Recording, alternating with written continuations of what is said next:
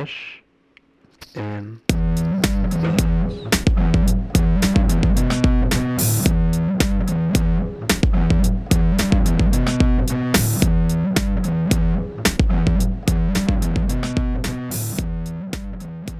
All right, welcome back to another episode of Fresh and Buds. I'm your host, Tommy Fresh, and you are all of my buds, and joined once again by a great bud. We have Kale from Dead Summer Art.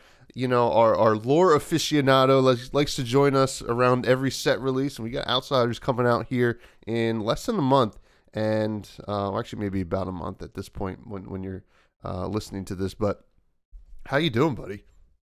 Yeah, I'm doing pretty good actually. Yeah, a lot of things have sort of happened personally the past couple months, but back on track now. So I'm very keen for Outsiders. Yeah, me too, and we'll catch up with you a little bit, see what's going on with the man, the myth, the legend over there, and then we'll jump into the pits because I think the folks are eager to kind of get your take on the pits. I know I am, and this is one of the worlds or one of the regions in Wraith that seem to have like such a deep, rich, like a lot of stuff going on. Like I looked at every single region on the website, and it felt like the pits was like the most going on right now. Anyway, so it should be a lot of fun to talk about.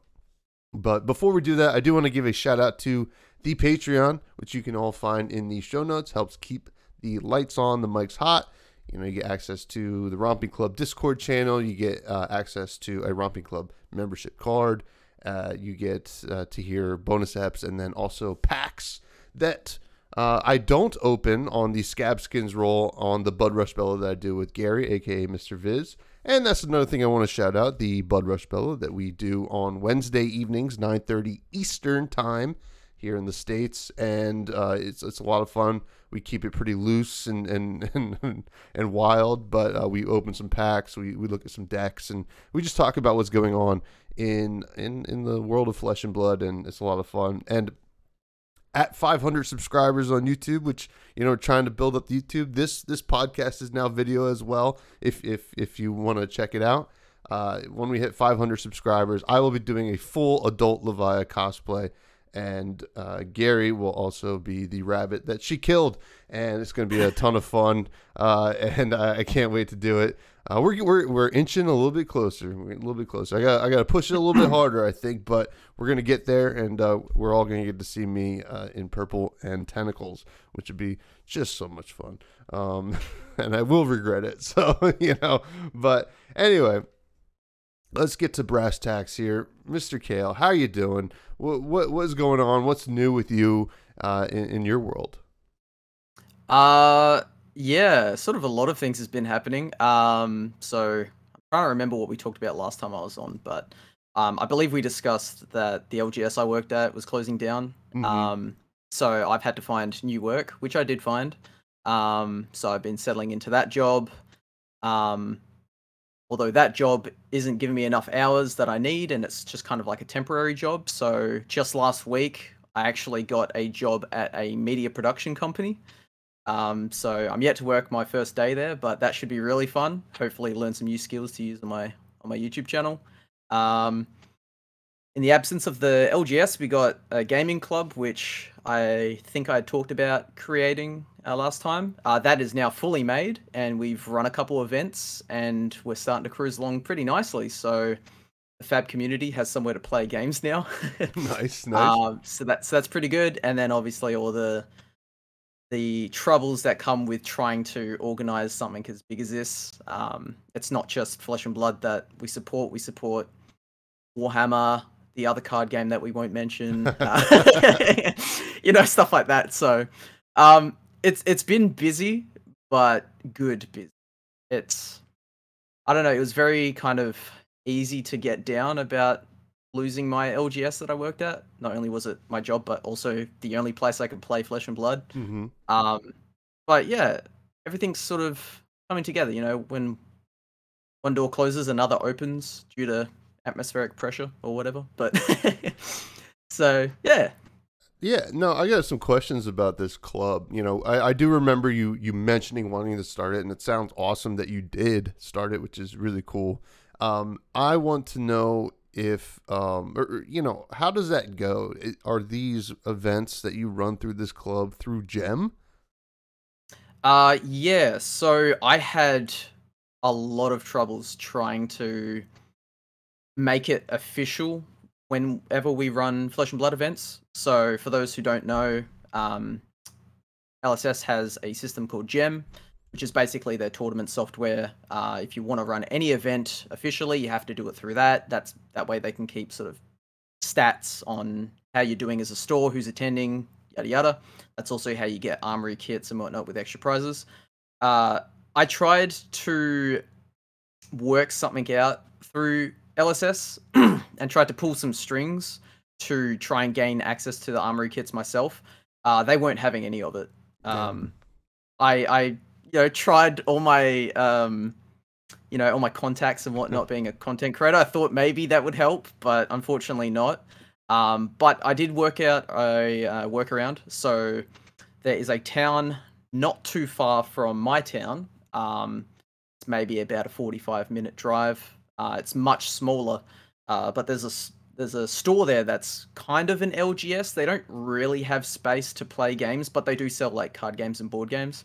I managed to partner up with the owner, and to run our Flesh and Blood events, we're actually using his Gem account. So we're essentially running the events under his store, but through the club. It's Sure. kind of a weird way that we do it, but that way he essentially gets access to the armory kits and then he passes them through to us. So we're basically just running events on his behalf because he doesn't want to have to organize events and whatnot. He just wants to run the store as is, which is perfectly fine. And I'm like, all right, I'll take control of all the events. So you don't have to worry about it. You just have to do X, Y, and Z. Just order in product whenever we need it. I'll message you if we have any problems, and that's how we've been doing it. So, yeah, we That's should start getting access to armory kits very soon. that's very cool. Now, so you mentioned that the store does not really have the space, so you are running these events elsewhere, right? Yeah. Yeah. What kind of venues are you using, or is it the same one, or are you guys switching up? It's like, oh, this week we're going here, this week we're going there. So I ran around town over the past couple months looking for different venues. And the best one that we managed to get, at least for card gaming, is just our local library. They have like a really big meeting room with like aircon, TV, projector, everything you could ever need. And because we are a not-for-profit organization, we are actually allowed to hire it out completely free of charge. So I managed to snag every Friday night at our local library, play card games. And I've got that booked out for the rest of the year. So yeah, it's pretty That's good. that's pretty awesome, and I love. I'm a big library fan over here, and here in the States, I wish people appreciated it a little bit more. It's like get that library card because it does matter because this is a little PSA. If you have a library card, it looks like you have active members, and it's easier to get funding. Just so you know, Mm. and then but that's really cool. So how many folks are playing Flesh and Blood at this club? So our community has always fluctuated in size just due to a lot of the members being older and more mature, having families, work, etc. We have a very dedicated core that we've had for a good couple years now.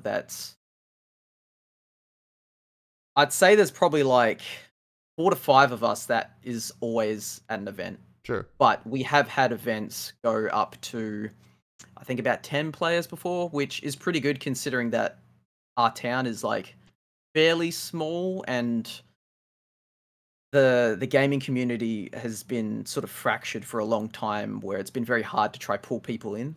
Um, but yeah, so not too many people, but we've had a lot of people come and go through the gaming group. So yeah, we do have the capability of getting up there in numbers, but it's just a matter of trying to keep people playing and making sure that they can find time in whatever schedules they've got going on. So Yeah, absolutely. And that core group, though, the core 4 or 5 is always good, right? Because then you could always Yeah. fire the Yeah. event and do it. But it obviously always room for growth. And I get the small town thing. Yeah, I live in New Jersey, and we have a lot of stores, and if unless you're like in the really busy areas, those stores get the most folks playing. And my store, is probably around the same. Like we get a good to 6 to 8 people playing every week, which is great. Always room for growth. We'd love to see it. Now, if there's anybody listening in your area and are interested in getting involved in this group, how could they find it? So our group is called Great Southern Tabletop Gaming. It sort of focuses on the Great Southern region, which in my neck of the woods, that includes a couple towns and whatnot. We are based mostly in Albany, though. Just Facebook, Instagram. We do have a Discord server as well. Just have a look around on Facebook, or you can go to the LGS that's closing down. It's about to close down, actually. It closes down in about a week from now. You can go to their Facebook page, Elandriel Games, and there'll be links pointing you towards us as well. The owner, who was my old boss, kind enough to sort of help me out with getting promotion out there and letting people know what's going on. So yeah, if you want to get involved, Great Southern Tabletop Gaming. Yeah, folks. If you're in that area, please check it out. More bodies and seats playing games is a positive thing. So now let's talk about content. What's going on with content for you lately? Unfortunately, it's been a little bit stagnant since Dynasty. Obviously, just due to everything I'd been talking about, but I feel like the wind had I hadn't really got wind in my sails lately, up until just recently.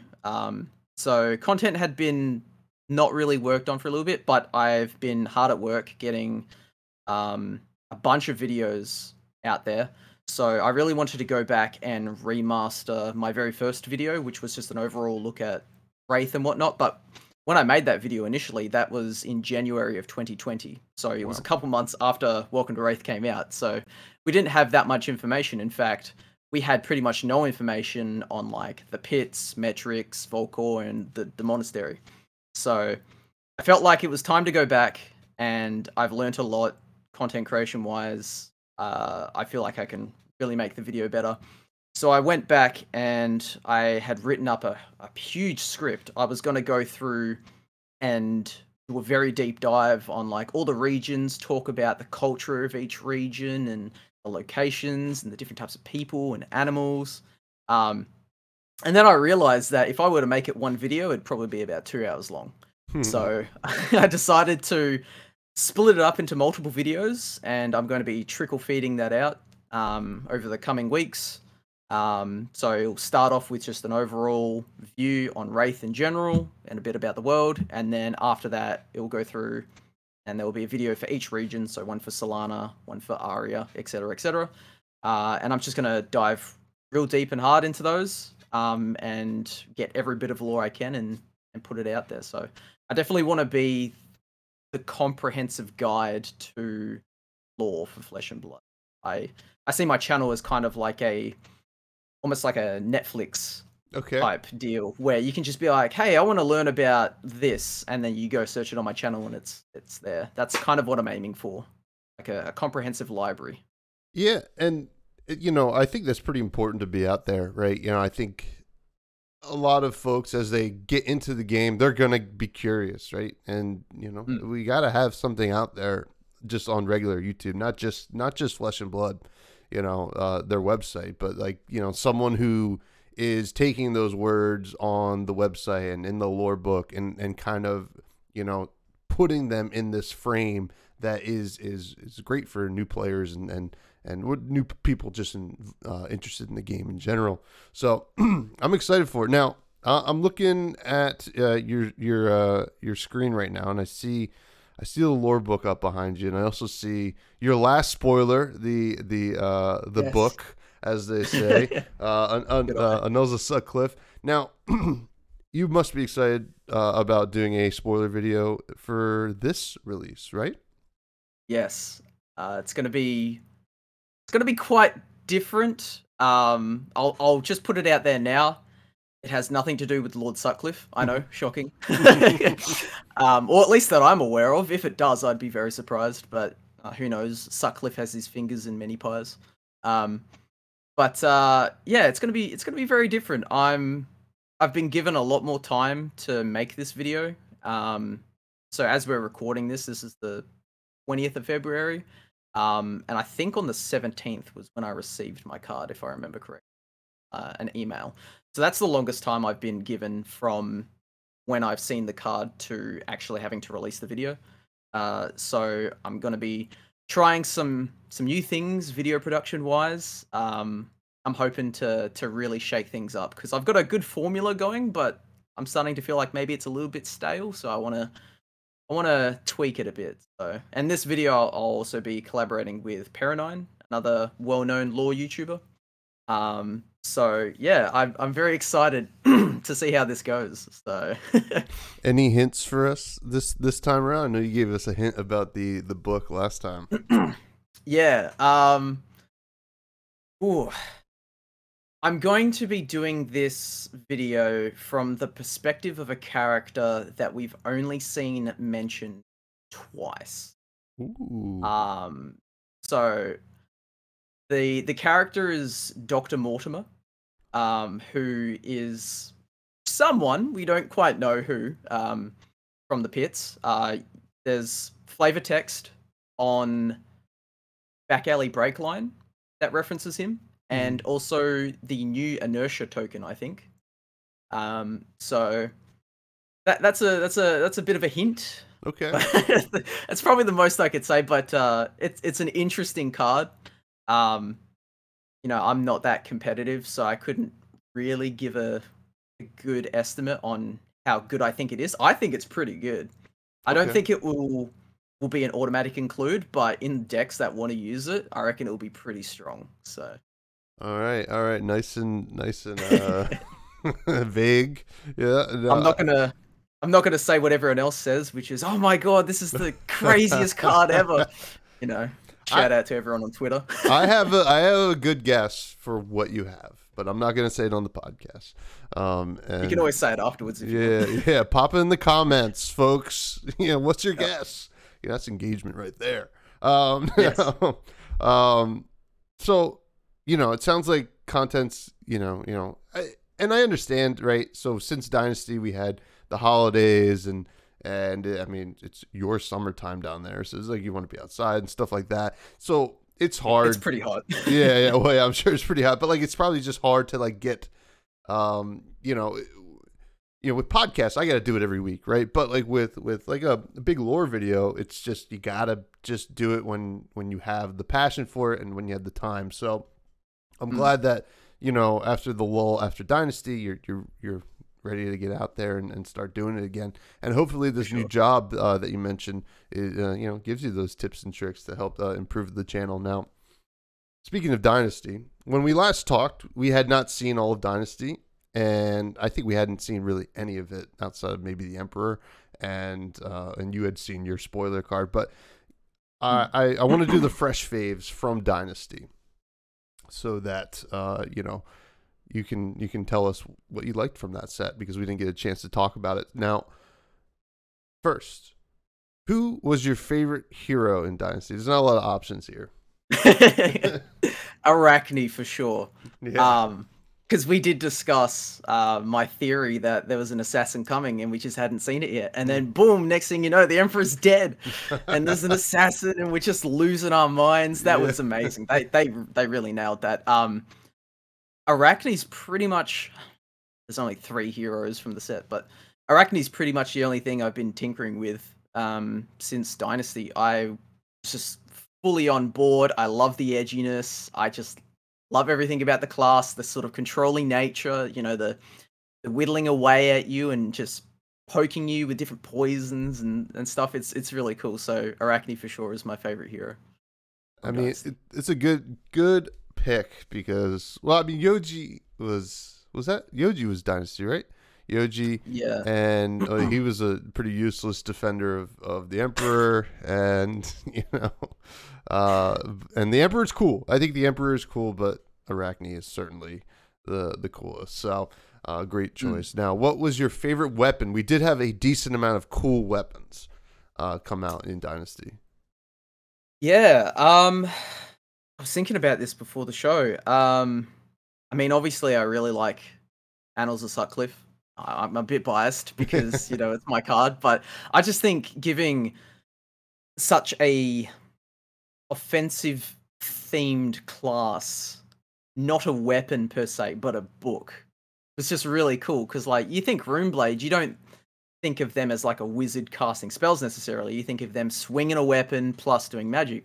And then we get this book, which was just really cool. It blew my mind when I first saw it. I'm like, oh my god, what are they doing? That's crazy.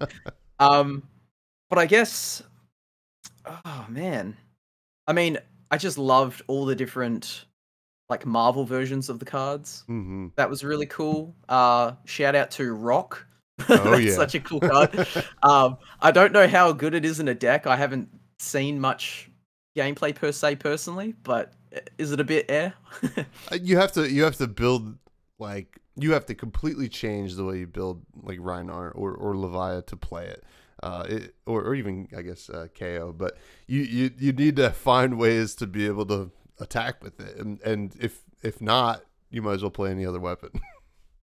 Yeah. And also I quite like Quicksilver daggers. I think not only do they look really cool, but that's quite a unique sort of style of card where you can kind of bounce go again off of other things to give go again to the daggers and whatnot. So yeah, I'd probably say if I really had to pick one, I'd have to pick the boring answer, which is Annals of Sutcliffe. But outside of that, I don't know, maybe Rock. Rock is pretty cool. Rocky is So- cool. That's hey, I can't blame you for taking the Annals of Sutcliffe. But Rock is one of those cards that I think it's kind of funny. Like Pet Rock, it's gonna be everybody's pet weapon for a very long time. Yeah, like for anytime new brute stuff comes out, it's like, does it work with Rock?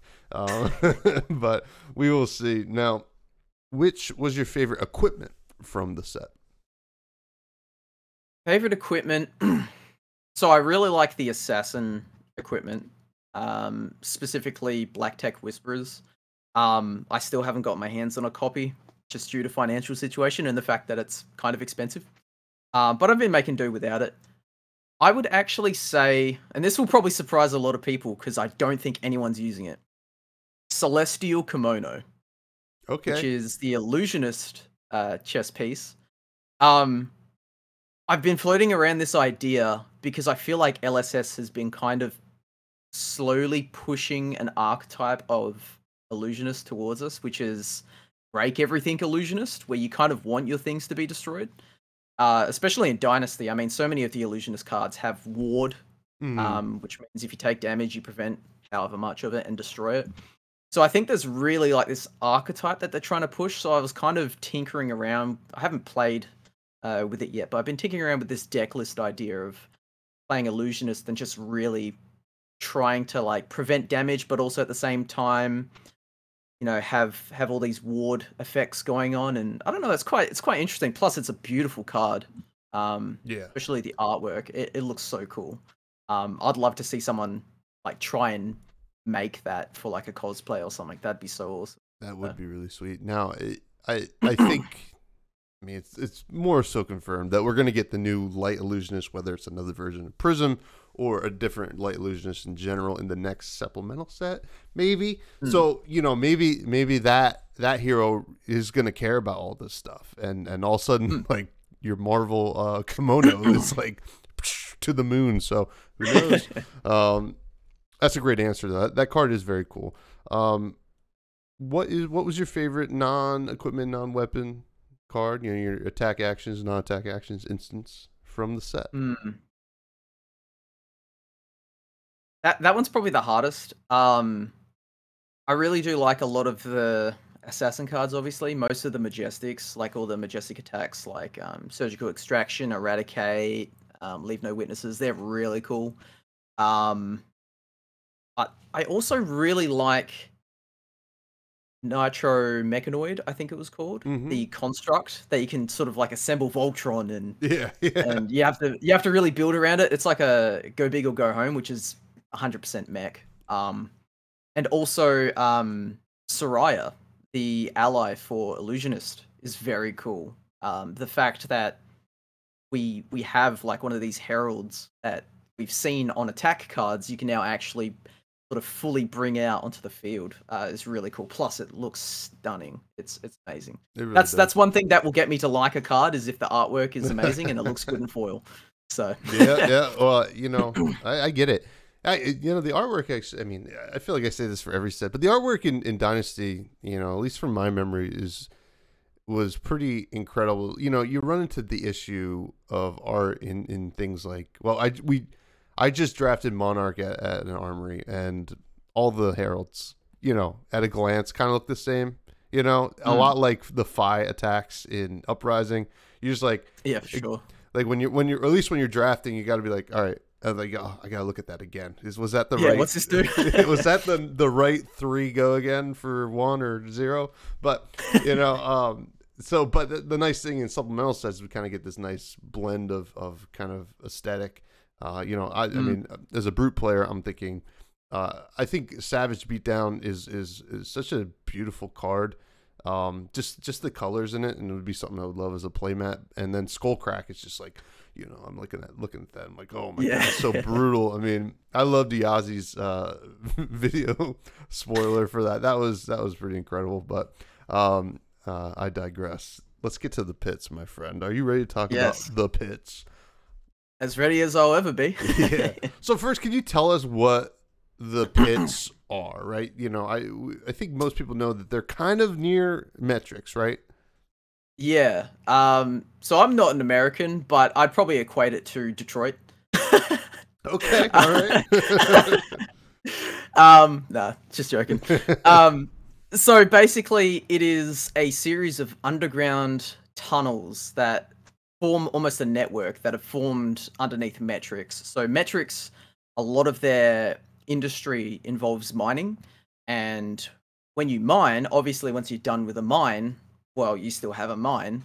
So a lot of it has been abandoned and then taken over by criminals, just not really nice people that needed somewhere to hide. And it's become sort of a thriving underground black market type area where if you're a criminal, it will be a very good place and a very bad place at the same time for you to be. You'll be able to hide out, but at the same time, everyone else is just like you and will stab you at a moment's notice. So that's the overall sort of vibe of the pits. Is criminal underworld.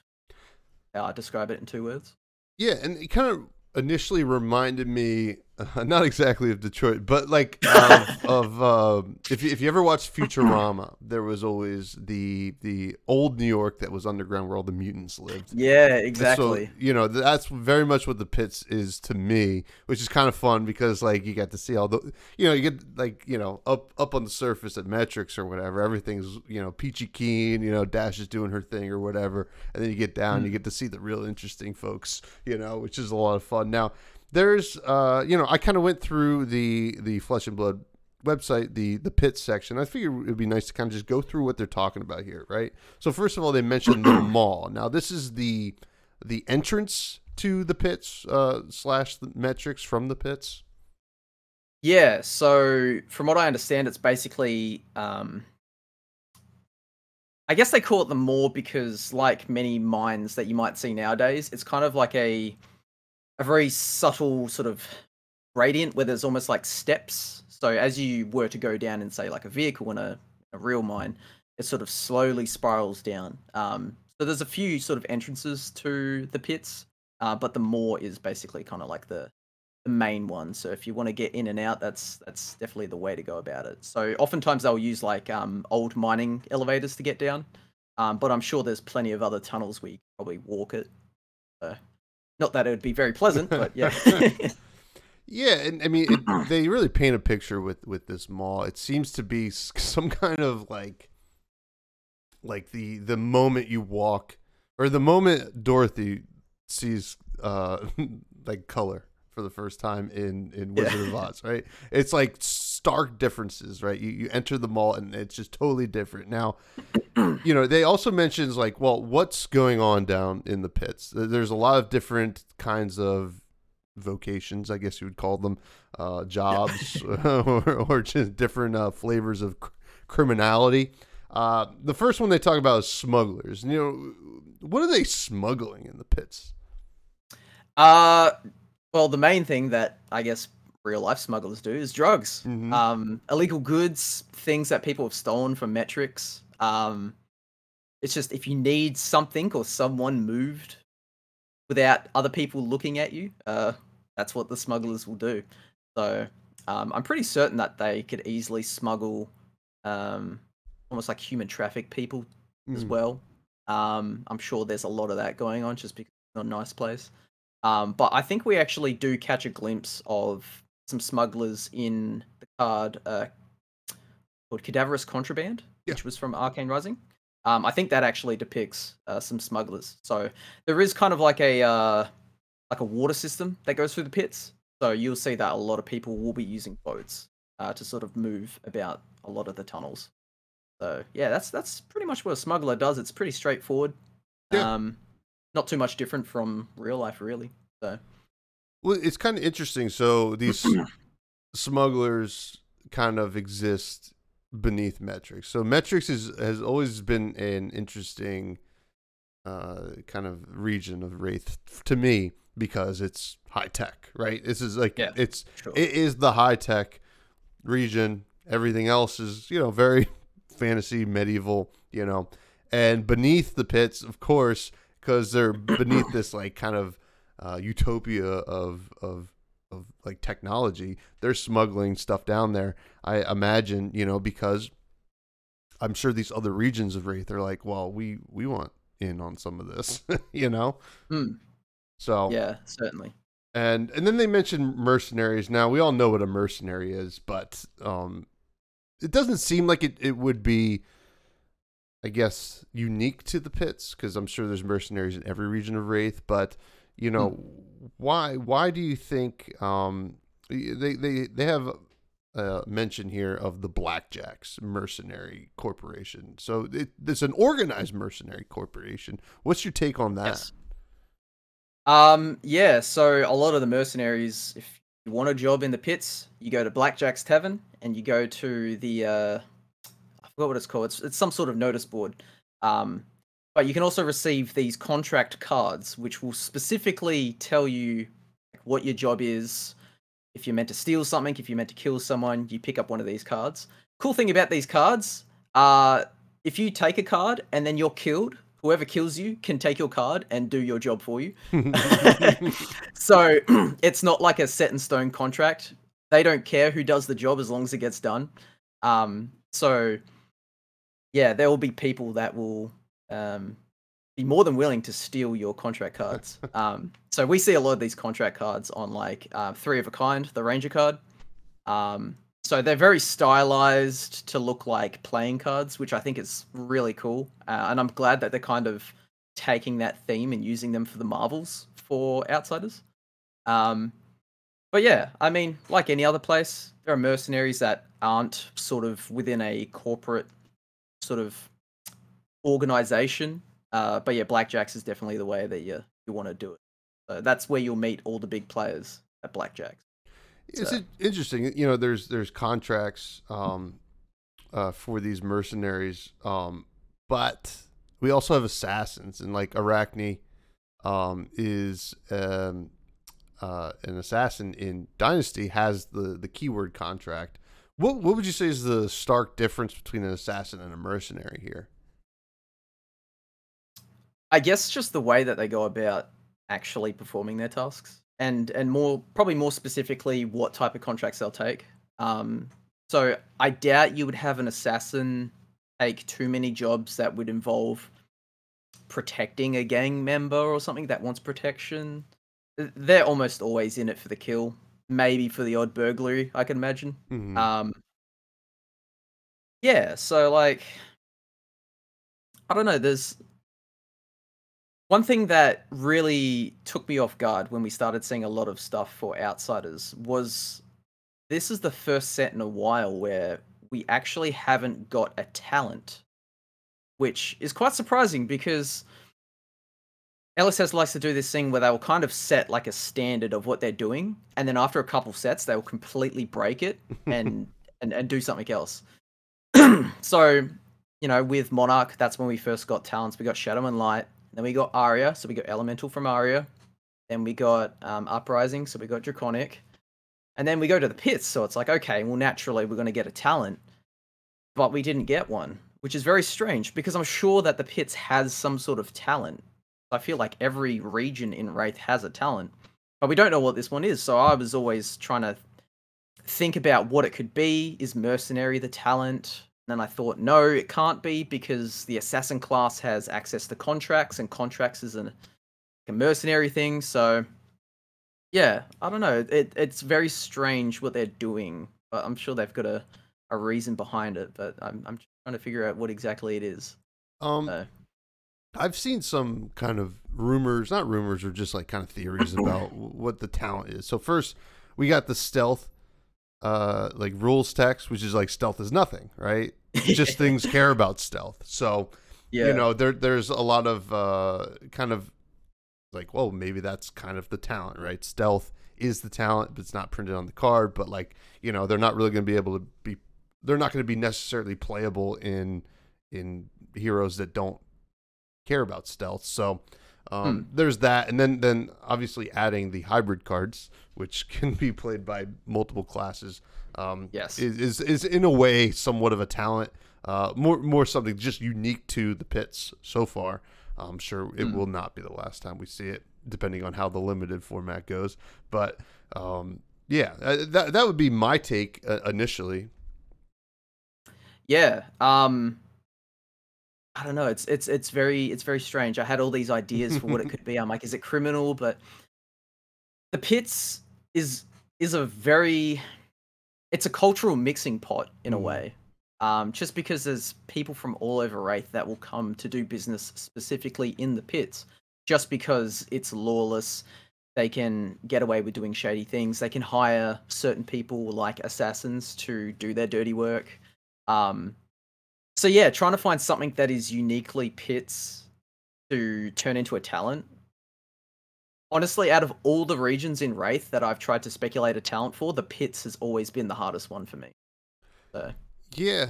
I had hoped like poison or something like that, or some kind of plague like talent, which would have been neat. But hey, gonna trust the process here with LSS and hope that this makes sense.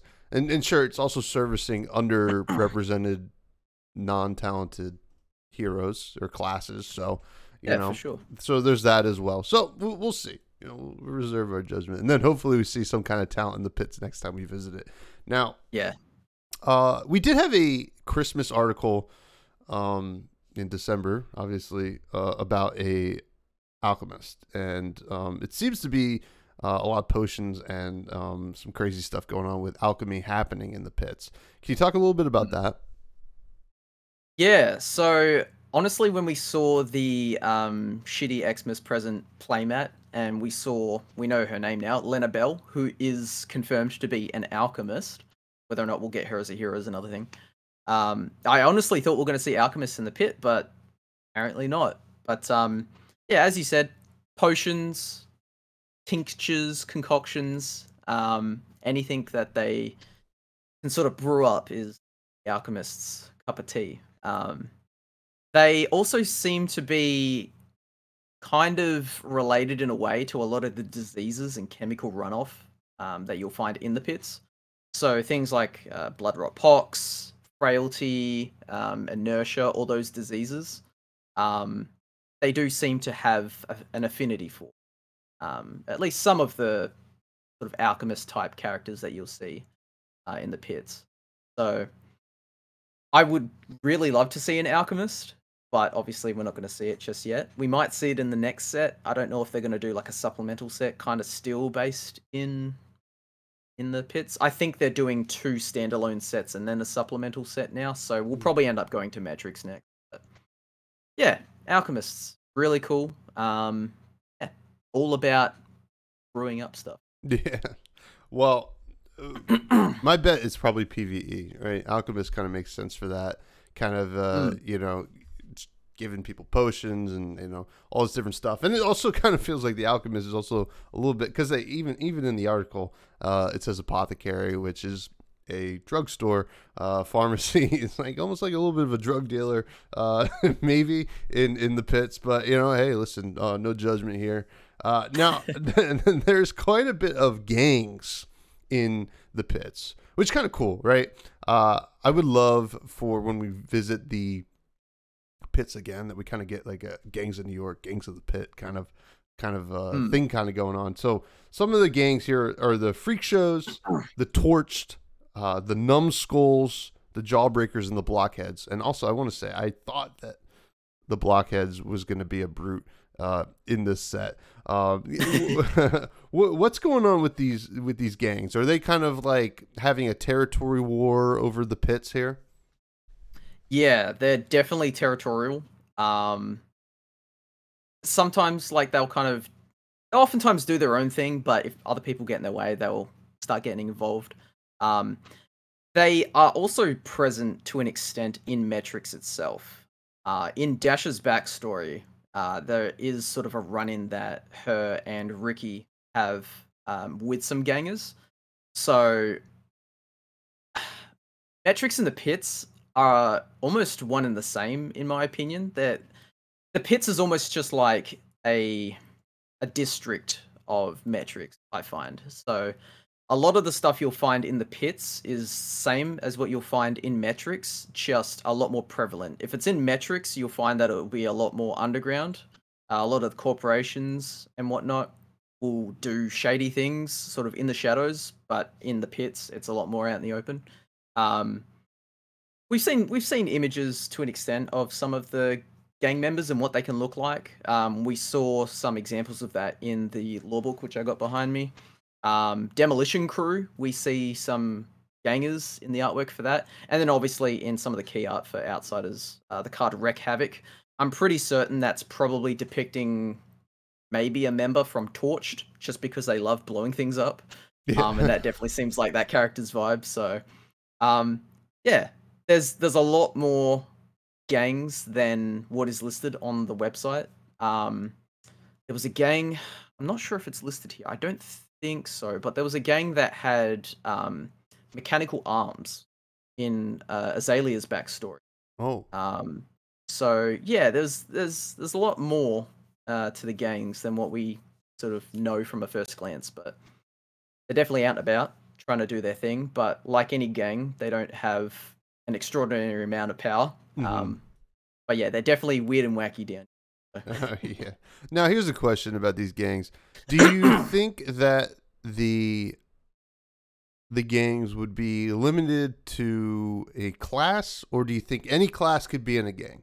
It doesn't matter. Like, let's say Torched was a gang that's featured in the next time we see the pits. Does it have to be some kind of pyromancer or a wizard, or can it be? Can we get a brute torch that like loves fire? Is that something that would make sense, or do you think that a lot of these are kind of like only a certain kind of class can be in the gang? I think any class could probably be in a gang. There's probably some that less so, like illusionist and wizard maybe, Mm-hmm. but pretty much any of the martial classes you could easily make a case for. I mean, we've already got a ranger in the pits, so could be a ranger in there. Brutes make perfect sense for like the blockheads, Mm-hmm. um, I guess and the ninjas, numbskulls. and the numbskulls. I'm sure they Yeah, love to play around with that. Oh my god. yeah. I mean, now that you mention it, maybe the talent for the pits could be ganger. So you could have a ganger warrior or like a ganger guardian maybe or something Oh. along those lines, and it can almost be sort of like almost like a pseudo element sort of mechanic that they could do where certain cards can only be used by certain like gangers that have an affinity for certain gangs. Mm. Yeah, I definitely think just due to the nature, as I said before, of the pits being a cultural mixing pot, I could easily see any class sort of being in a gang for sure. Yeah. So Now we had talked about Blackjack's Tavern, um, but we didn't mention Greenbird. Now Greenbird yes, is the mysterious head of the tavern. What do you know about Greenbird? This is kind of like a big mention of a big character that we haven't really seen yet. yeah. I think they are hiding a lot than what they're showing us that Greenberg can do. For those of you who don't know, if you look in the law book, there actually is an image of Greenbird. And they are actually a male who seems to be dressed in some sort of like drag queen esque clothing. So they'll wear like a dress and like a big voluptuous wig and stockings and the whole deal. Um, that they have almost like a strange level of respect from a lot of the people in the pits. Now, if you're in the pits, it's almost like prison. Mm-hmm. And there is still a hierarchy of respect in the prison. So there'll be some individuals in a real life prison that people are like, oh, don't mess with this person, otherwise everyone's going to gang up on you for picking on them. I feel like that's kind of what Greenbird has going on. Not that Greenbird is immune to that. In Azalea's backstory, Greenbird does kind of get into a confrontation with these mechanical arm gangers. Um, but yeah, I don't know. They're just such an interesting person because they seem really nice in a way, yet still stern, almost like your typical bartender, because that's kind of what they are. Mm. But at the same time, they have this level of respect from some of the most violent and depraved individuals on Wraith. So it's like, it's almost like I don't know, it's just like a prison where everyone's just like, oh, we love Betty, the old security guard. We'll never pick on her, and if anyone picks on her, we'll kill you. You know, Yeah. it's like, why are these prisoners sort of defending someone that is not like them? But yeah, I don't know. They're very interesting. I quite like Greenbird. In fact, for a custom card competition that I did for Kitchen Table TCG a while back, like a year or so ago, he had a competition. I made a mentor card for Ranger, which was Greenbird. Oh. So I had like a whole mechanic thing that I had come up with if Ranger got a mentor, because obviously mentors take up your arsenal slot and Rangers need that. So I tried to, do a mechanic around that. So yeah, I quite like Greenbird. They're a very interesting person. We are getting some blitz decks. I think an Azalea one, so maybe that could happen, Yes. right? I don't know. There's no confirmation We there, haven't had but mentors in a while. yeah. So the last time we did was the classic battles, and then before that it was Monarch. So Oh yeah. that's an area I really want them to dive into more as mentors. I Yeah, they're really very like mentor cool cards. mechanically. Now, we so there's mention of the spider, which is kind of the assassin kind of network, and we kind of already got some hints towards that with Arachne. Kind of the huntsman spider and all that obviously kind of ties into that. Which is kind of which I love the name the spider because well it implies big web and to trap all your victims in. Is there anything more to the spider that we can expect or we kind of are going to see most of that with Azuri and Arachne? I think we'll get most of that in Outsiders. I mean, really, the most that we know at the moment is just that they're an organization of some sort of secrecy with assassins and lots of diplomacy that they're doing. Yeah, we really don't know much. We just know that they seem to be spread across all of Wraith, much like the Gemini from Solana, which is kind of like their secret special ops. Um, yeah, I don't know. I feel like it's hard to know what their overall agenda is because at the moment it just seems like money. Mm-hmm. But then again, one of their members just killed the emperor, so there's got to be something else going on. I don't know. Maybe they're just a tool that people can hire to sort of do their bidding, but I feel like there's a lot more depth to the spider than just being a tool. They have to have some sort of extra goal. I mean, you can't really just make an organization like this and put in all this effort to make it secret just to earn money, right? Like, Yeah.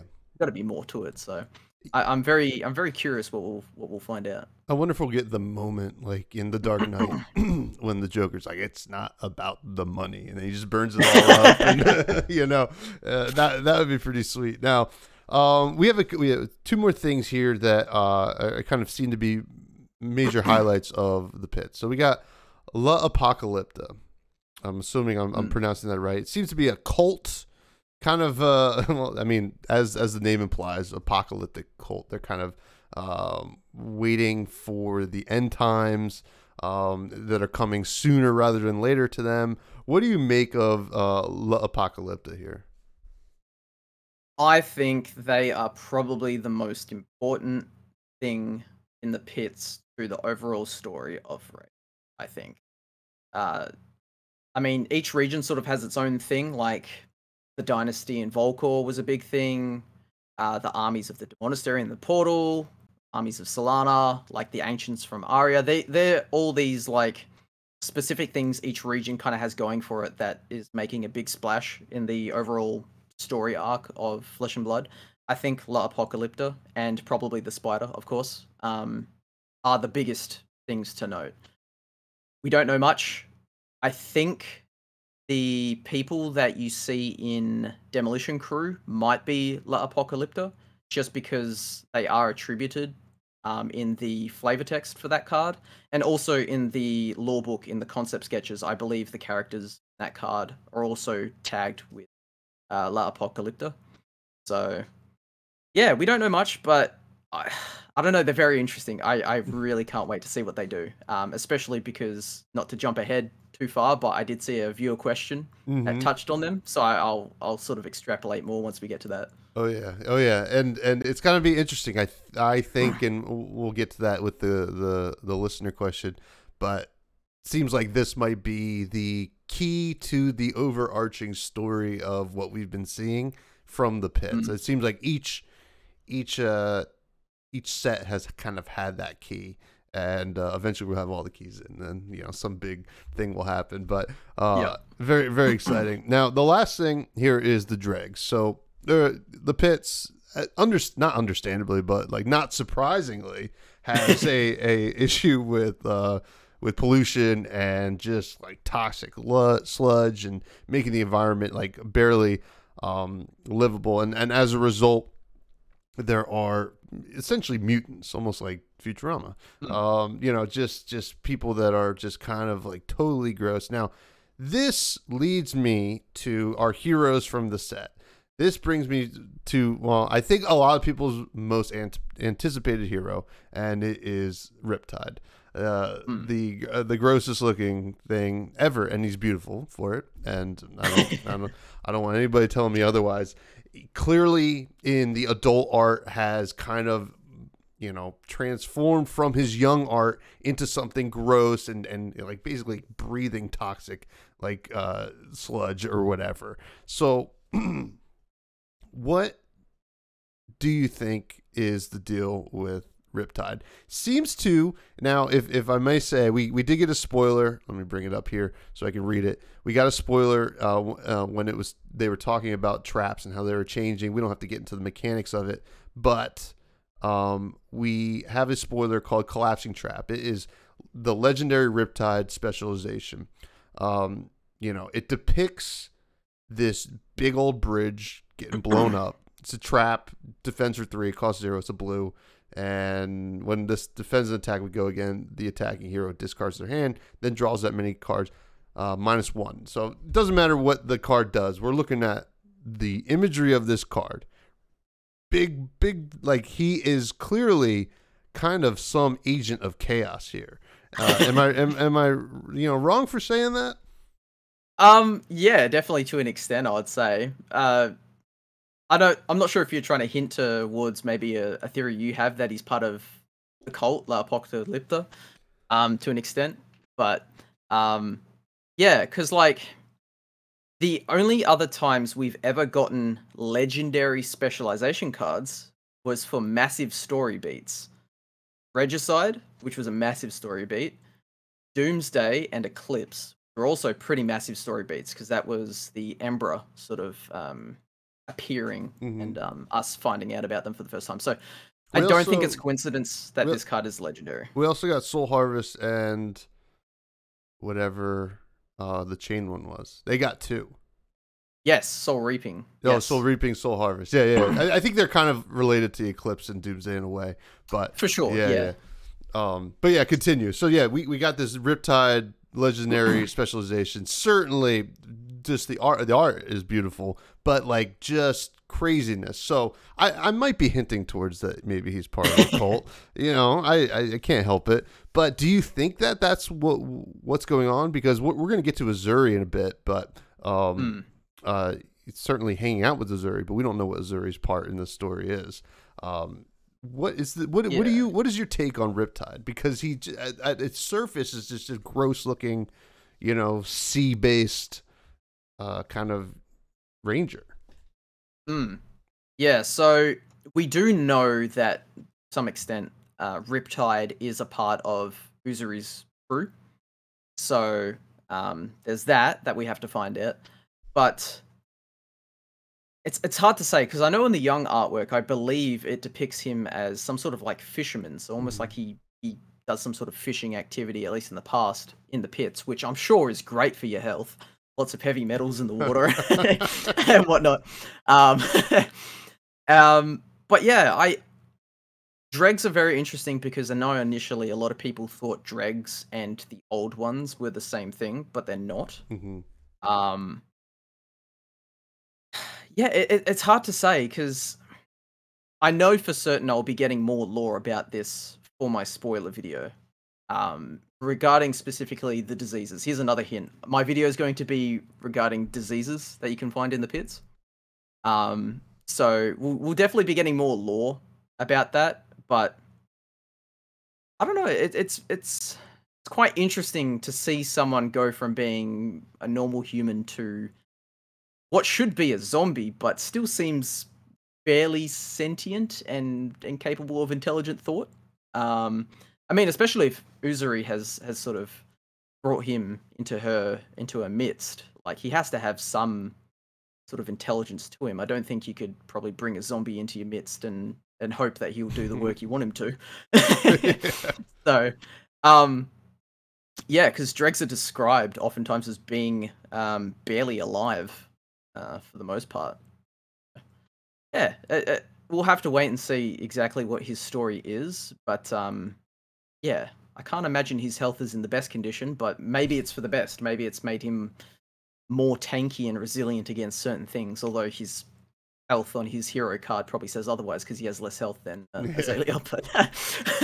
But yeah, so yeah, I'm hoping that that's not just flavor and that he also wants or has like something that makes him stronger, because he just very cool, just aesthetically.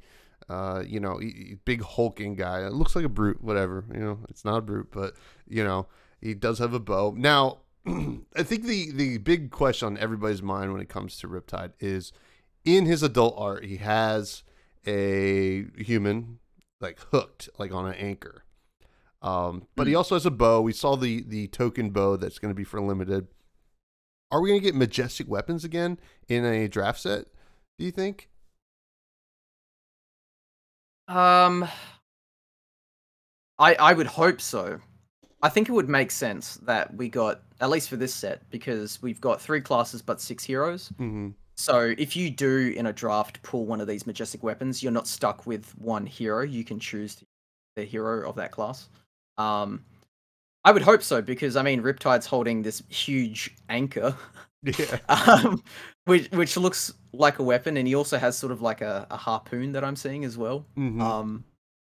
So yeah, I would really like to. I quite like majestic tier equipment and weapons, just because they can really push sort of like an interesting design space on the abilities. But yeah, I couldn't say for certain if it's good or not for draft. I'm not really that knowledgeable, I guess, on the balance of the game, but hey, I want them. So Yeah. especially Marvel versions of them. Could you imagine Marvel in the current style with like the cards the contract cards. That'd be really cool. So Oh man, a Marvel anchor or harpoon, whatever he gets. I think. a melee ranger. Oh, Yeah. I think we so desperately need a ranger that doesn't use a bow, and this could be our chance, Kale. I mean, I think what's the card called? Death Touch, whatever that card was called. It was a promo that got spoiled. That was an assassin ranger hybrid, Mm-hmm. and it's not an arrow. So a physical ranger attack card, like What is going on? Yeah, Yeah. that card's very cool, and obviously shows more of that plague kind of things, wearing the old school plague mask, which is very neat. Now, Azuri is here now and I think a lot of people have talked about it, but in the young art for Azuri, we have the Mysteria border, and then in the old art, we have the Pits border. Certainly, and you mentioned this earlier, and I wonder if that's what you were hinting at, but you mentioned human trafficking. Do you think that Azuri came to the Pits against her will, or do you think that she was escaping something in Mysteria? Now that you say that, I'm actually going to go back and just read this little blurb, which I think is pretty important. So, for the Outsiders reveal, they write, however, not all things start out as they become. The past always seems to have a way of infiltrating our present. A duo of wandering Mysterian ninjas threatened to trigger memories of Uzuri's origin, a time and place where she didn't fit in, where she felt like an outsider. So, the fact that they specifically mentioned the word trigger does kind of imply that maybe some sort of trafficking happened. She became amnesiac, almost like Icelander to an extent. I could definitely see that angle working, where she was maybe stolen away for some reason because her prowess as a ninja in Mysteria, or just assassin-like techniques, was very important, and people probably snatched her away and took her to become, essentially, I think she is kind of the leader. No, she's not the leader of the Spider. It says here she is a Spider operative assassin and ringleader of a band of misfits. That includes Arachne and Riptide. So it doesn't seem like she's the leader. So she does seem kind of higher ranking though. But I definitely think her story is going to be one of the main sort of story beats for Outsiders for sure. They've just hinted at it a lot. I mean, the whole reason why we have Katsu and Benji in the set from a lore perspective is because they're kind of coming to her for some reason. So that's also something that's quite curious for me, because we don't have any story pieces that have connected Katsu and Benji to anyone really outside of Mysteria. It's all kind of been within Mysteria. So yeah, I'm very, very keen to see where that goes. I think it'll be pretty important. So. Yeah, absolutely, and it's kind of interesting. And you mentioned she's kind of the ringleader of the Misfits, which is obviously Riptide and Arachne, and they're the outsiders. Maybe it's like they don't necessarily fit in the Pits, even though they look like they do for sure. But they don't exactly. Maybe they are still heroes, right? So they're not. I don't think that doesn't necessarily make them villains. They might be anti-heroes because they're a little bit, they're brigands and stuff like that. So we do see a new version of Arachne, who's I don't know, just like solitary confinement. Just looks so gross. Wearing a different mask. Obviously, it's a young version of Arachne, so it's going to do something different. Has different life totals, and we see him just being extra gross, and we see this also a growth on the shoulder. And I keep saying it's they. We don't know what Arachne's gender is, but what's going on with this like new grosser version of Arachne? Yeah, Arachne's been put into timeout. I have a feeling that Uzuri doesn't like the fact that Arachne killed the Emperor. But at the same time, before the show, I was going back and reading through Arachne's story of when they killed the Emperor. They are specifically tasked, it seems, to do this by a boss of some sort. So whether or not that was Uzuri or someone else, I'm not sure. I can't think of any other reason why Arachne would be in solitary confinement other than doing something wrong. Because throughout Arachne's sort of journey into the palace in Volcor to kill the Emperor, it seems like they take a bit too much joy and pleasure in doing some of the violent acts that they do, Mm-hmm. but they are also told to specifically not kill certain people, leave certain people alive. So maybe that's just kind of gotten out of hand, and they've gotten a bit too giddy, a bit too bloodlusty. But yeah, one other thing I want to quickly rant about, because this has been on my mind for a while. I think they kind of failed flavor-wise with the naming conventions of adult and young heroes. Because adult and young heroes is tied to, like, those words are tied to age. Mm-hmm. But then we see Arachne in sort of the present, where there's a past version of themselves that was an adult, but now they're a young hero.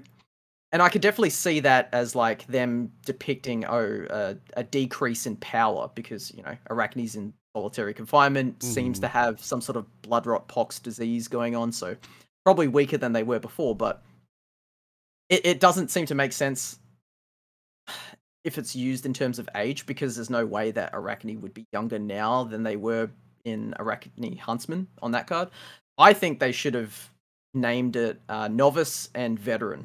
Or something along those lines, because that isn't tied to age, but can still be, tied to power level. I mean, you look at Genis, who is probably one of the oldest heroes, excluding old him, and they are a young hero, which doesn't make sense because they're old. But I don't know. That's I can't wait to see the old version of Genis, which would be kind of funny. Is this in a retirement home? Yeah. Now, here's the counterpoint to what you're saying. So, in this new Arachne solitary confinement, maybe it truly is a young and just kind of a flashback of kind of his origin story, a different version of him, maybe before he even gets to regular young Arachne. Because in Azuri's adult art, we see the depiction of both Riptide and Arachne Huntsman. So yes. So clearly that Arachne is still hanging around with Azuri. So maybe Azuri did have something to do with the Emperor getting assassinated. So I mean, I don't know. It could be. That was my take on it. I see this like younger version of Arachne, kind of before, like maybe was just an outsider and just out there killing stuff that he should not be killing, and he gets in trouble, gets thrown in solitary confinement. Azuri comes and says, "Hey, let's get you out of here. Let's kind of clean you up, make you a true assassin."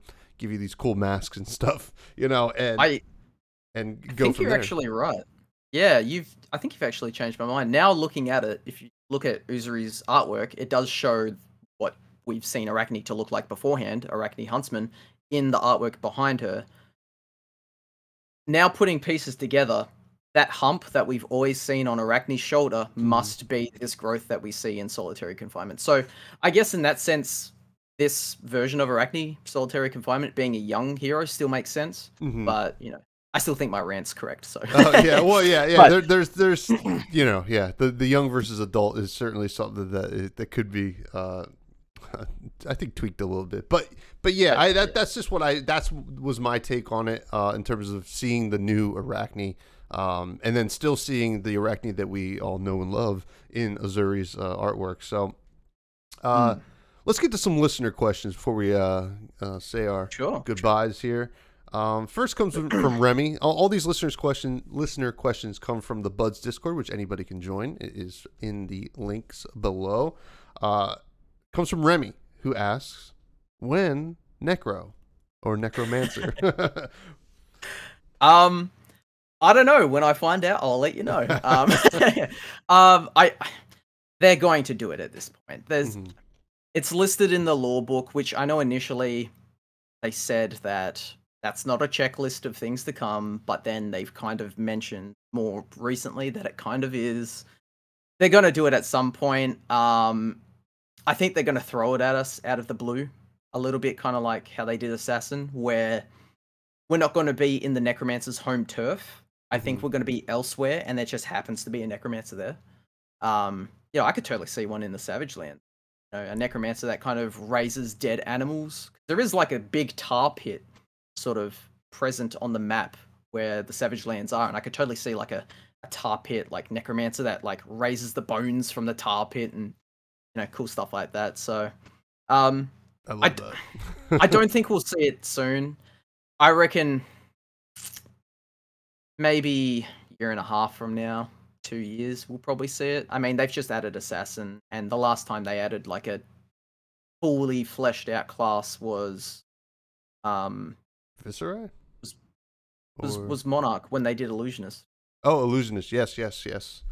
Yeah. So, and the time between Monarch and Dynasty, about a year and a half. Yeah. So I could see them introducing a new class in about a year and a half. I mean, they've added things like Shapeshifter and Bard, but they're not fully fleshed out classes. They're just a hero and a card, and that's it. I'd say in about a year and a half. I reckon that's my estimate. It's a good. But yeah, I'm very keen to see it too. Yeah. I think a lot of folks are. Now, Greg Big Dick Jones asked, which hero? He asks this question every episode. Which hero are you taking in a fist fight? I am for sure taking Prism and Janus. Okay, all right. Yeah, I guess to give a bit of explanation. So I did look through a bunch of the heroes. I was really just looking at the ones that probably don't have any physical prowess. Because if we're doing a fist fight, no weapons. Yeah, it's just no weapons. bare knuckle boxing, Yeah. And not that I think I'm an amazing fighter or anything, because I'm probably not. But I am a blue belt in Japanese Jiu-Jitsu, so I feel like I've got some strategy. And yeah, I was just having a look through all the heroes. I think Prism's probably just the most frail, just because, I mean, when she was first found by a Magister in the library, she was just like this little kid that appeared out of nowhere, and she seems pretty, like, slender, so I don't think she could probably take too many hits, especially since she hasn't really been on the front lines. She's just been in a library up until now. And then Janus, I mean, he's just old. I mean, I feel like he could probably take a few punches, but I mean, with all his baggy clothing and everything he's got on him, you'll probably slow him down. I was looking at other heroes, but I was looking at Benji just because he's a child, but he's a ninja. He'd be really good. They're pretty good. Yeah, quick too. Pretty quick. Yeah. I was thinking maybe Datadol, but that's a robot that's made out of metal, and that would hurt. Yeah. So, just looking through the rest, like. Maybe Lexi, but she seems kind of like fit. Maybe Shiana because she's more of a diplomat. That's really it. I'd put my bets on probably Prism and then maybe Janus second. Well, as long as your punches are 6 power or more, Prism should be exactly. Yeah. Now, this is the question that we alluded to earlier. This is from Salty Sea Cat, who asks, La Apocalypta, since they are found all around Wraith, do you think their mission is to wake all the Aesirs? Also, could Arachne have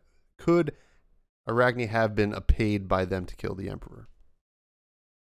So, this question, I'd never thought of the fact that La Apocalypta was as important as I think they are now. And I didn't consider the fact that there might be people purposely trying to wake up the Aesirs. Because we do know that the Disciples of Pain, which is Chain's group, is specifically trying to stop that. And they're shown as the bad guys, and they're trying to stop the Aesirs. So it's like, are the Aesirs good? Are they bad? We've kind of seen that they're a little bit manipulative with the Emperor, sort of directly communing with the Aesir of Fire.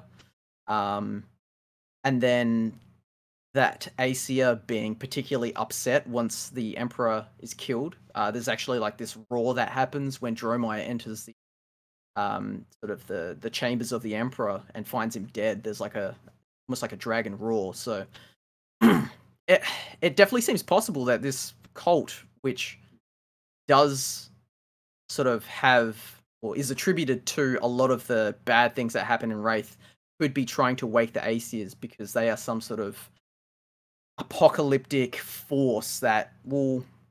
I feel like if anyone's trying to cause this much havoc on Wraith, they're trying to wipe the slate clean. I don't think they're doing it just because, haha, we're evil, we want everyone to die, because that doesn't make for good storytelling if someone's evil just being for the sake of evil. Mm-hmm. They would probably see it as like a just cause to wipe clean Wraith back to how it used to be before humans arrived to the continent, before the ancients disappeared and humans sort of took over. So yeah, I definitely think that could be one of their MOs is to wake all the Aesirs.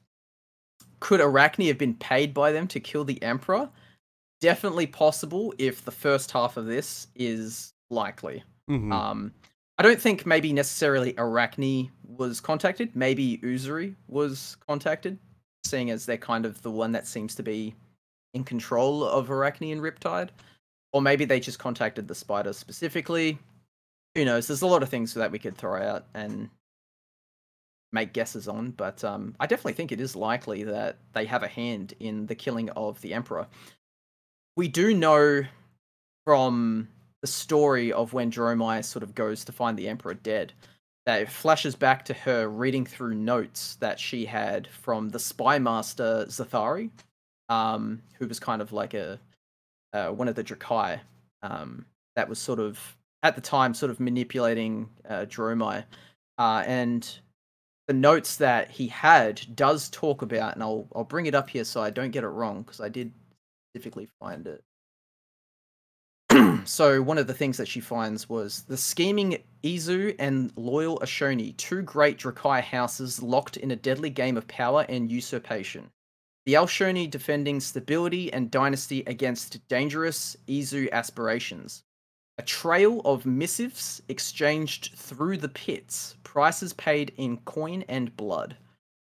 That implies that some of the Drakai have been in contact with people from the pits, and who do you go to in the pits that if you want stuff done, specifically killing of people for usurpation? The spider. So, it all sort of ties in together. So I definitely think everything in that question is very likely. I can't confirm whether or not that would be true, but I'd obviously, place my bets on it. So good question, very good question. Yeah, it's an interesting theory too. Something with the name Apocalyptus needs to kind of come into play somehow. So we'll see how it does. This is a question from Sigma. I'm gonna read it. So he wants to know kind of where we think the mechanologist as a class is going to be when we actually reach metrics, because we don't see a lot of mech stuff outside of Arcane Rising and just supplemental sets. Is it going to be a talent? I know sometimes there are people who are talking about talents. What is the mechanologist? What's the state of mechanologist when we reach metrics? Yeah, so it's been kind of, I think, confirmed, but also at the same time, James White has kind of dodged the question a little bit, so it hasn't been like 100% set in stone. I am pretty certain mechanologist is a talent, and I think metrics specifically is special as a region because so far, I mean, the pits is kind of a side thing to this, an exception. Each region has gotten its own talent. I think metrics has 3 talents. I think mechanologist is 1. So I don't think because each region as well kind of not only has a talent that is specifically unique to them, but each region also kind of has a class that, whilst not unique to them, is kind of its signature thing. So, for example, the first heroes that we saw from each of the regions is kind of that region's like signature class. So, Warrior for Solana, Runeblade for Demonasteri. I think metrics specifically lacks that and makes up for it by having 2 other talents along with mechanologist. So the other talents would be biomancy and alchemy. Interesting. So on the metrics page on the website, it does mention the 3 different sciences of metrics. And I really think that is not a coincidence that it's laid out in that way, because mechanology is one of them. So, and if we look at the way that the card frames on cards is done, heroes have the card frame on them that is specific to the region and also talent. So, for example, even though Dorinthia is not a light hero, she has the light border because she is from Solana. Mm-hmm. But the class of warrior does not have the light border on it. However, with Mechanologist, all the class cards have the same border as the hero card, which would imply that is a talent, because all the talent cards have the same border as the region border, etc., etc. So it just seems too good to not be true that Mechanologist is not a talent. So I think once we do go to metrics, which I think will probably be in the next standalone set, I think we're going to get some very unique heroes and just decks that we can build, because we will have essentially what we feel like is a full class, because it can run on its own, Mechanologist, mixing in with things like warrior. So you could get a mech warrior, like what a lot of people have speculated is depicted on the card Blade Runner, or you might be able to get like a Biomancer Guardian or some crazy things like that. I don't know. I think metrics is a very special case, and it'll be very interesting to see what they do with it. But yeah, I think it's definitely not going to be the bog standard stuff that we've seen so far. Yeah, absolutely. Now, this question's from Armor, who asks, which hero would you least want to see from the pits in a dark alley? Arachne for sure. Yeah. I mean, everyone from the pits that we've seen. So I mean, all the heroes that we've got is Azalea, Riptide, Arachne, Uzuri, and what's the merchant? Kavdeen. Kavdeen. Right? Yeah. Like all of them look pretty hard and like pretty tough, but just Arachne with just like these piercing eyes, and the fact that they're one of the biggest things that makes people look scary is when you can't recognize their silhouette. So, for example, like this is kind of a real world example. If you want to disguise yourself in the military, if you're a sniper, you'll wear a ghillie suit. And one of the main things of a ghillie suit is it actually sort of rounds off the top of your body, so it makes it less obvious that there's a head on top of a torso. And that can also be quite scary, because then when you look at something, you don't perceive it to be human, which is something that, we're used to seeing. So you're seeing this weird shape of a being with this demon mask, this Oni mask, and the fact that they're also probably going to be walking around with very sharp daggers. No, I definitely don't want to run into them in the dark, because by the time I see them, it will probably be too late and they will be at my throat with a knife. So yeah, Arachne is definitely that. I guess second place would be Kavdane, just because he's creepy mofo. So absolutely. I mean, Riptide would be like scary, but like for whatever reason, like I'm holding out hope for Riptide, and I feel like I could reason with him. Yeah, he's kind of still a person. Yeah.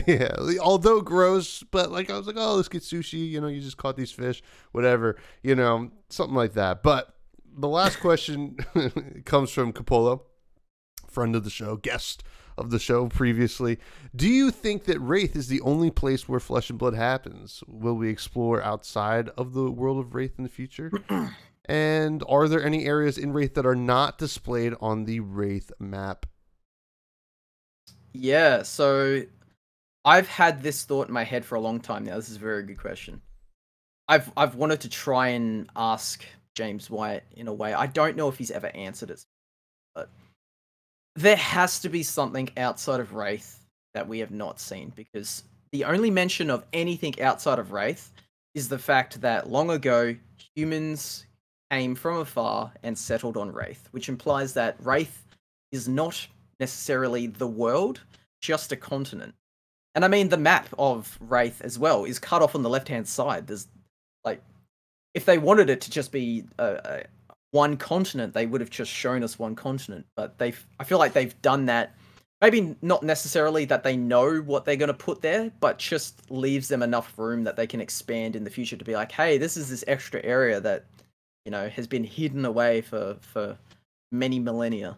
Yeah, in terms of places that aren't actually on the map of Wraith, I guess the only one that we know of that's in the lore is Irathiel, which is alternate dimension. But that's kind of an alternate dimension. It's not really within the world per se, but it kind of is. So you can't really put that on a map because, at least from what we know of it, it's kind of like a layer. Like, it's just an alternate dimension that sort of resides over the top of the normal world of Wraith. Similar to the Upside Down in Stranger Things or the Shadowfell in D&D, where it's kind of like a distorted reflection of the normal world. So yeah, I really hope that in the future we get to see something outside of Wraith. But I wouldn't be surprised if they didn't do that, just because it seems like a lot of the events for the story seem to be so world defining, like the War of the Monarchs and the invasion of the Old One. Seems like if there is somewhere else outside of Wraith, surely it has to have also been affected by these world altering events, but we've received no word of it, so we really don't know. But all we can do is speculate. But I really hope we get extra places, because I mean, there is a lot that you can dive into with 8 regions and then some, but down the line, maybe like 5-10 years from now, is there going to be anything left that they could really explore that they haven't already? I mean, I'm sure they could, but I think a lot of us would be itching for a taste of something new. Yeah, and I agree. My thoughts on it are, I look at it, I'm sure that whatever amount of time, whether it's like 5 years or 10 years, I think if I was LSS, I would look at Wraith as, all right, this is going to be one overarching story that we're going to explore over a set amount of years, 5, 10, whatever.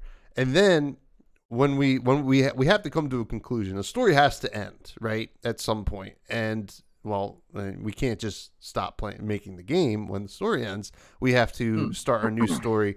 It's probably too simple and too literal, but maybe we explore that next region, and the first set is welcome to whatever, Yeah. And then you start a whole new story. I think that would be an interesting way to approach it, and you could still have familiar faces kind of visit from old regions, or just kind of focus on the new ones. So yeah, it'd be interesting. I think eventually they're going to have to leave Wraith, right? It's just like you said, there's only so much you can do, in one region. So we'll see.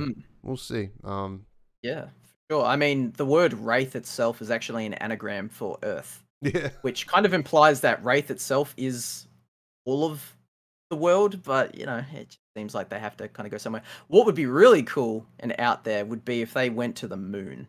And that probably sounds really wild, but in fantasy settings, things like Final Fantasy, people have gone to the moon. It's kind of like an extra area dimension. I don't know. Yeah. That's probably way out there, but I don't know. I was, as soon as you said it was an anagram for Earth, I started thinking about what are they going to call, like, I was thinking of some anagram for what the hell, Mars or something like that. SRAM. SRAM, yeah. Rams. Welcome to Rams. Welcome to Rams. Oh man, but hey, Kale, this was a blast, as it always is when you come on. This is a great time. Always love your insights into the world of lore, and I know the listeners enjoyed it as well. If you could please plug anything you'd like to plug, and thank you. Yeah, as per usual, if you don't know already by now, what are you doing? But YouTube, Twitter, Dead Summer Art. You have a Discord channel for Eternal Oracles, which is like a lore Discord. It's been sort of quiet lately, and I'd like to get it pumping again. So by all means, jump in there. Need some new people, have some discussions about lore, whatever you want. Yeah, that's sort of all my plugs. Expect a bunch of videos coming in the near future. It'll take a while to sort of make this stockpile of videos, but I'm hoping once I start producing all these videos discussing specifically each of the regions, I can sort of trickle feed them out. So every 2 weeks or so, you get a new video, and that gives me enough time to work on the others as those ones are being uploaded and scheduled. So yeah, expect a lot of new things from me this year. I'm very, more so than ever, very determined to like really push myself and produce more content. That's the biggest thing for me, is just content I want to do. And yeah. Well, it is all excellent content, and I definitely encourage any bud out there to check it out if you haven't already. I hope most of you have. Now, you can continue to find me on Twitter at FreshBudsPod. Subscribe to the YouTube, trying to get those sub numbers up. Give the old like and comment. All that stuff is very much appreciated. Check out the Buds Discord, which anyone is free to join. It is in the show notes here. And Patreon, check out the Patreon. And I always like talking a little bit about food at the end of every episode. Kale, what is some food you want to talk about? What's something you've been enjoying lately? Well, with my current sort of temporary job, which is just pushing, I guess you Americans would call them shopping carts. I just push them in and out of the local shopping center. There is a bakery that is right next to the entrance. So every time I push a row of trolleys in, I just get a whiff of like fresh baked goods and like desserts and pies, and oh, it's fantastic. So, yeah, I really like. I'm a big sweet tooth person, Okay. so every time I'm walking past, I just see like a jam donut or like an apple pie or like a Danish or something, and I'm just like, oh, that's good. I don't know. Are you much of a sweet person? To be honest, I'm not, but donuts are one of the things that I really like. I'm like, oh, I see a donut or smell a donut, I'm like, I need one of these. Maybe I should have been a cop or something like that. Oh no, it's probably that's reductive. I'm sorry. But we live near a Amish market. They come out to Jersey like once a week and open this market, and they have the most insane like donuts I've ever seen in my life, and they're so good. So I'm with you with a nice baked good there. Yeah, I'm very picky when it comes to donuts. I find a lot of the time, if you just get like a regular donut with like cinnamon sugar on it, it can oftentimes be a bit too dry, and it like absorbs all the moisture in your mouth, and then you're like choking on a donut and whatnot. So I always need them to be like nice, moist, light and fluffy where possible, not too dense. Chuck some icing on it, some sprinkles, or fill it up with some jam, and you're good to go. Yeah. Oh, sounds good. Well, I mean, luckily it's morning for me, so maybe I'll go get a donut after this. Yeah. Well, everyone have a great week, and when you're depending on when you're listening to this, we might already know what Riptide does, because I believe the artist is going to be at the Calling Auckland, so that's very exciting. So, Yeah. everyone, please have a great week.